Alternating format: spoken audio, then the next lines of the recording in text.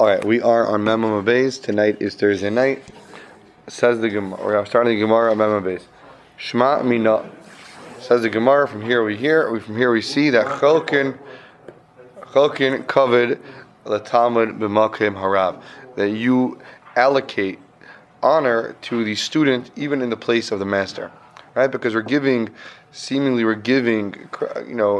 amounts of respect and covet to the assistant Kohen Gadol and to the assistant of the head of the assembly. So the Gemara says from here we see that you do that even though it's a dispute in the Gemara in Bava Basra. Amar Abaye says no. Kula mishum kavod the Kohen Gadol who kula, it is all mishum because of the covet of the Kohen Gadol. So you have no proof that you ever allocate covet to others. It's because it's all one idea here. It's all the covet of the Kohen Gadol. Okay, so the Gemara continues. Mishnah says that the Kohen Gadol is Amid. Umekabel ukayrin. He gets up, he accepts the Sefer Torah from his God, and then he begins to read the Sefer Torah. Says the Gemara, Amid. He stands up, mechlal, that implies the yeshivu, that he was sitting. Right? You only get up if you were sitting before. Right? Now, that's a problem. V'ha'amar mar, but the master taught us, Ein yeshiva ba'azara, there's no sitting allowed in the Azara, in the courtyard of the temple, Ella lemalachei be'David, only for kings from the house of David, meaning only kings, the lineage of David HaMelech, are allowed to sit in the Azara. Everybody else is not allowed to sit. Shenemar, like it says, Vayavai HaMelech, and the king David came, Vayashav, and he sat lifnei Hashem, before Hashem, Vayomer, and he said, Mi anoichi, who am I, etc. But we see that David HaMelech was actually allowed to sit even in front of Hashem. It was a special thing for the kings, whereas everyone else is not allowed to sit. So how do we have it that the Kohen Gadol is seemingly sitting and then getting up to accept a Torah? That's seemingly not allowed. So the Gemara answers, Kidda Amar Rav Chizda, like Rav Chizda once said about something else, that when it says the Azara, it doesn't mean the real Azara. Rather, it means Be'ezras Nashim, in the women's courtyard, which is, if you remember the picture of a temple, it's actually a courtyard adjacent right before you walk in to the regular Azara. So that's where the reading of a Torah was done. It was in the Ezras Nashim. And being that it was there, that's why they were allowed to sit. The Kohen Gadol was allowed to sit, whereas had it been in the regular Azara, he would not allowed to sit. Okay. Now the Gemara wants to know, okay, so where was this Rav Chizda said? So it was said about a brisa. Okay, now our Gerus and our Gemara is Meisvei, right? As we asked the question. Now, we look at the Aleph on the side, they change it to really say Hatanya. It's not really a question, we're just bringing a brisa that Rav Chizda commented on. So you circle that Aleph, it's supposed to say Hatanya. Okay? Now, Hatanya, we looked at a brisa like this. The brisa is talking about the king when he reads Hakel, which we'll get to in the next Mishnah. And the Brisa says, "V'heichon kairin bay." Where do they read in it? Where do they read in the Sefer Torah? Where do they read it in the Beis Hamikdash? Says the Tanna Kamma. The first opinion is Ba'azara. You read it in the Azara. Okay, Rabbi Elazar ben Yaakov argues, and he says, no, it's Bahar Abayis. It's actually read on Temple Mount, but not in the Azara. Shenemar. Here's a proof from a pasuk. So pasuk says about Ezra. When Ezra read the Torah to the people, Ezra read it like this, V'yikari bay, and he read in it, meaning the Sefer Torah. Ezra read in the Sefer Torah. Where did he read it? Lifnei harachayiv, before the courtyard. Asher, that is lifnei, before Shar Hamayim, the water gate. Okay, we know Temple Mount has a bunch of different gates, right? So he read it in the courtyard before the water gate. Okay, so if Ezra read his Sefer Torah there, that Rabbi Elazar ben Yaakov assumes that so too the Kohen Gadol and the king would read it there also. Seemingly there's one place where everyone reads Torahs. So he says, from there I see that it has to be on Temple Mount and not in the Azara. However, Tanna Kamma says it was in the Azara. So the question remains, how could you read it in the Azara? It means he's sitting. You're not allowed to sit in the Azara. So Amar Rav Chizda said it was Be'ezras Nashim, it was in the Ezras Nashim, not in the Azara. The same Rav Chizda said it over there in regards to the king. We're going to apply it to our Mishnah, which refers to Kohen Gadol. Clear? Yes. Awesome. This is the Rav Chizda. This is Rav Chizda. This is where he said it. This is where it's at. Now you know the original source. The Mishnah continues. So what does the Kohen read on what does the Kohen read on Yom Kippur? The Kohen Acharemos, he reads Acharemos, and then he reads Va'ach Ba'asar, which is a few parshiyos later. He reads those two things, okay? And then after he rolls it up, and we'll see. Okay. So now the Gemara says, Viramini, we asked a contradiction.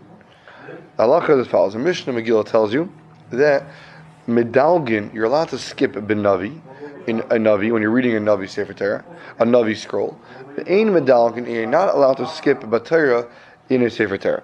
When a person is reading from a Torah, he is not allowed to skip. When he's reading from a navi, you're allowed to skip. And in our Mishnah, the Kohen Gadol was skipping, right? He was going from Acharemos to Ach Ba'asar. It says he's skipping Pesukah in the middle. How are you allowed to skip? So Amar Abaya answers the first attempt to answer the stira. Lo kasha. It's not a difficulty. Why not? Kan b'chidei sheyafsek hatorgaman. Kan here, where he is allowed to skip, that's going to be b'chidei, within the amount of time that it takes sheyifsek, that he will have to stop hatorgaman, the translator, meaning like this. The Mishnah says that you're not allowed to skip in Torah, you are allowed to skip in Navi. Says Abaya, that's true, but there are times when you're allowed to skip even in Torah. Why? Because the whole issue to skip is if it's going to be a delay, if people are going to be confused. But if you can do it seamlessly, how so? If the way it used to work is a person would read, and then the next person, the translator and the one who could read very loud, he would kind of repeat it for the congregation.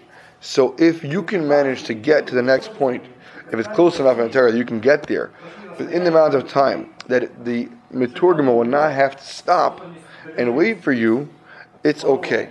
Okay, so again, Amar Baya, Loi Kasha, it's not the Kan, here where it's a problem, that's Bechidei She'yivsoik, it's the amount of time that he will stop, HaTorgaman, the Torgaman will already come to a pause, and that's a problem. Kan, this one is bechidei, within the amount of time shelo yifsek, that he will not stop or not pause hatorgaman. Okay, so Abaye is making a big chiddush. She's saying that the Mishnah Megillah that says that there is an issue to skip in a Torah is only going to be true if the skipping will be noticed, will be enough time, but that the Torgaman will have to pause in his translation of a Torah. Okay. Now the Gemara is going to ask a question of Abaya's explanation. Okay, and the Gemara says it can't be. Abaya, it's not going to work. Says the Gemara, Vaha Allah Katani, but on that very Mishnah we taught. Vaha, but on Allah, on that Mishnah, Katani, we taught. That what? Medalgin ben Navi, you are allowed to skip in Navi, ve'ein medalgin b'Torah. You're not allowed to skip when you're reading from a Sefer Torah. Now, va'ad kama, and until how much? Medalgin, could you skip?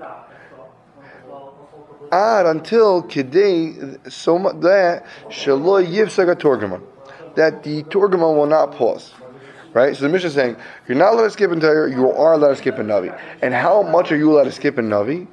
Up until the fact that it won't cause the torgaman to pause. Mechlal, which implies the Torah, that when you're reading in Torah, klal loy, not at all. You cannot pause at all.